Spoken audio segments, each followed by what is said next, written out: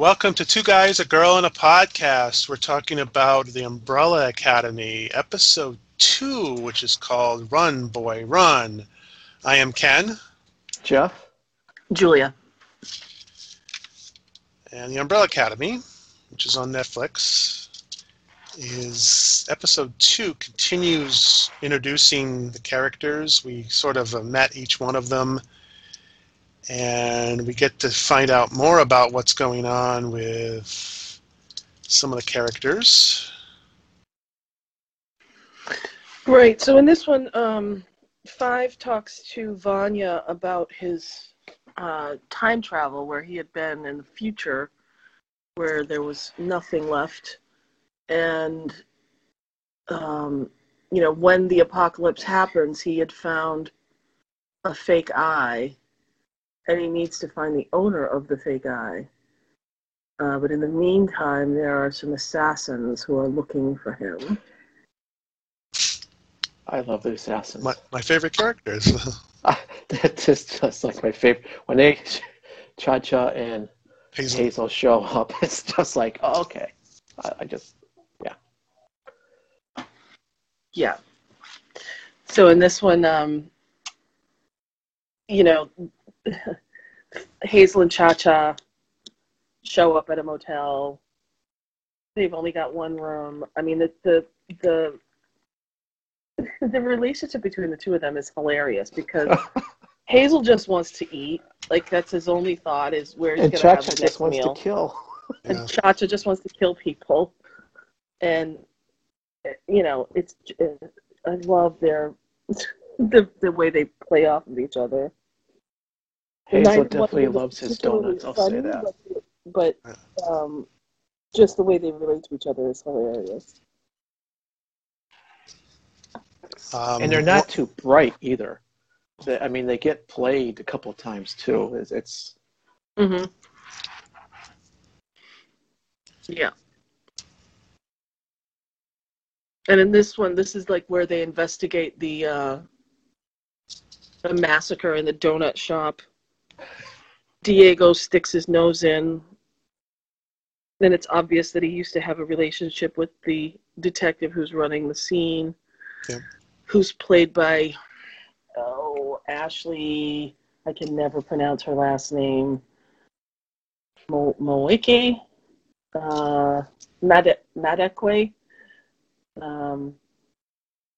She's actually an English actress. She was in Revenge, among other things, but does a passable American accent in this one. I love the plan to try to get information about the eye. Who was it? Five and Klaus, yeah. Klaus. Klaus is really good in this, where he comes up with a plan to try to get information by doing what he does. It's a pretty good scene. It's good that they have these X amount of characters and they're able to sort of pair them off occasionally. They get together occasionally, which is good in and of itself, but then when they go separate ways, they're better when they're with someone. And a show like this where you have that many characters, you can sort of milk this for a while, where you have Klaus and Five together, and that chemistry seems to work really well. And then maybe you'll have later on, maybe Luther and Allison obviously have chemistry. Mm-hmm. And then you have characters that don't like each other, or later on we might have Diego and Klaus together, and that adds another, and it adds to each character individually, but also when you see them together, because you know that they grew up together, and so they all have this connection already. So they're not like they're not introducing each other, but they are in a way because they haven't really seen each other for a while. So there's a lot of layers to it. So it's fascinating when they do the flashbacks as well to see what their relationship was back then and what it is now, and how they're all assuming that Klaus is who he is because he just has a history of just taking drugs and just being useless. And which is true to a degree. Did we mention that Klaus can actually talk to Ben? He can talk to the dead, yeah. Yeah, but he talks to Ben all the time because Ben is right there. Yeah, he sees Ben all the time, and which makes him look even more crazy to everybody else because he hasn't told anybody that, oh, by the way, I can talk to Ben. Well, do they know that he can talk to the dead? Yeah, they do, because in the first episode, they asked him to talk to their dad to see if he could confirm that he had actually died of heart failure or a heart attack, whichever it was. But he was too high to be able to do it. Yeah, I would assume that they would have thought that he could potentially talk to Ben at some point, unless he's just denying it and Ben's just always hanging out with him. But it seems like Ben is always just hanging out with him. Yeah. And I like how it doesn't happen in this episode, but there's, things happen to these characters as we go along that just, you get to know the characters, so you go, oh, Klaus is going to be just wanting to get high all the time, but then things happen and all of a sudden he's put into a completely different situation, and each one of them sort of has those moments, which again help define the characters. I'm not sure. I felt like 5 was trying to tell everyone that the world was going to end pretty soon, but everyone just sort of said, yeah, well, and took off and did their own thing. Yeah, they all seem to be all depressed and have their own problems. 5 is trying to get them, hey guys, the world's going to end in eight days and we have to try to solve it. And they're all moping around in their own little and stuff like that. While he's the only one who's like, oh guys, we got to do something. And so he decides to go, and then they go to that eye place where they make the eyes and stuff. So it's just kind of and in this episode, but also others, I feel like I found that even dealing with Vanya was kind of like, what does this have to do with anything? And I later on I developed a theory, but and obviously that part of it came true, but so far, because I haven't gotten to the end yet, but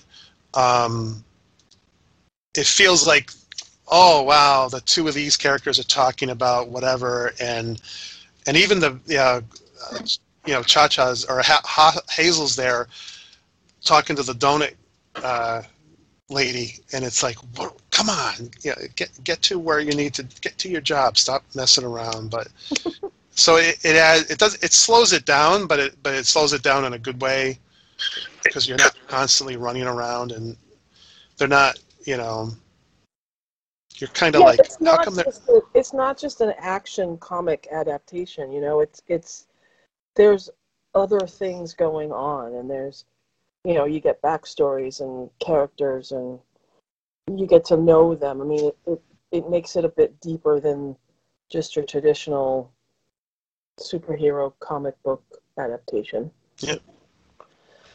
This is the same episode where Vanya meets Leonard. Mm-hmm. As a pupil. He's taking violin lessons from her because that's what she does in addition to being in this orchestra. Creepy Leonard. That's what I have in my notes. Yeah, he's right out of the gate. He didn't. He could have easily have.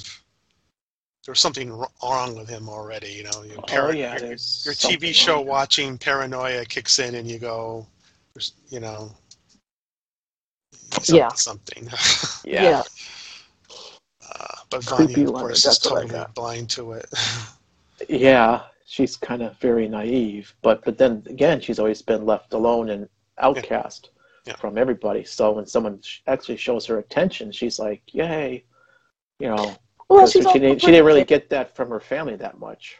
Yeah, she's pretty wary, though. I mean, it seems like, I get the impression that she tried for so long to get attention and then gave up on it, and now that somebody's giving it to her, she's like, this doesn't, something's wrong. Yeah, and of course that escalates as we go along, and when we finally find out stuff, but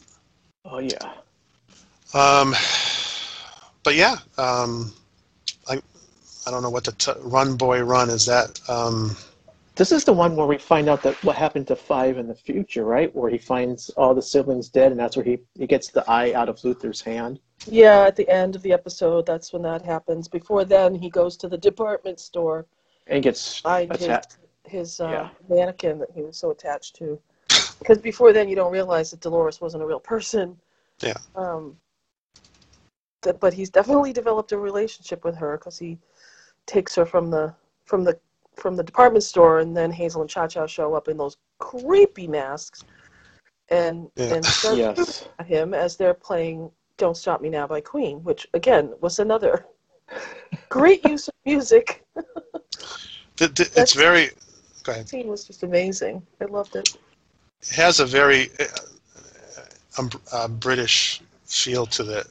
It feels like a British show because the masks and everything. It reminds me a little bit of like Utopia, the TV show Utopia, which is a British, not the remake, because I don't. But it just, there's bad guys and they're really not that good. They're bad guys, but they also have a humorous side to them and stuff. And and then the masks just. Again, that I'm not expecting that, and boom, there it is. They're wearing those masks, and it's so contrasting because here they are trying to kill someone, but they're wearing these silly masks. Over the top masks that are just like huge. They're like huge. They're like mascot masks. Yeah. And at first I thought, where are they storing those things? But I guess they're rubbers, so I guess they could fold them up, but they seem to pop out of nowhere, and it's like. There's no logic behind them, but still, it's impressive visually, which is another thumbs up. And there's also the episode where Allison is watching the surveillance tapes, and she finds one, which was it supposed to reveal the tape of her father dying, I guess? Yeah, she goes in to look at old tapes of them as kids, and she finds that one of that looks like their mother is maybe giving their father a poisoned cup of tea or something. Yeah. That's the other thing is they set up these questions and they don't answer them right away. They sort of get they sort of move on for a while, and then when they do answer them, not everything is answered, and they're keeping that mystery present, and even if the mystery morphs from episode to episode, it's still there. They gave out the idea that did we see all the family killed in that flash forward when we see that scene? Are all of them there? Yeah. Yeah. Was Vanya there? No. They didn't show her. Okay. Again, I haven't watched the ending yet, but I didn't think that she would be there, but from what I can. But anyways, yeah, I think this episode, after the first one, I wasn't saying, oh boy, there was enough new about it and original that kept me going, but I was kind of like, I started to see how the show was going to go, and I was like, okay, is this going to be a little more predictable than I thought? But the second episode sort of said, no, we're not going to be predictable for you. So they kept it enough that I got. By the second episode, I was like, okay, I can start watching these quicker. I was kind of like, I'll take my time with this and watch one here and then, but I was like, no, I'm getting into it now a little bit more, so maybe I will start watching them a little quicker to find out what's going on, but which is good. It's definitely a bingeable show. Yeah. Okay, anything else about this one? No. Okay, thanks for listening.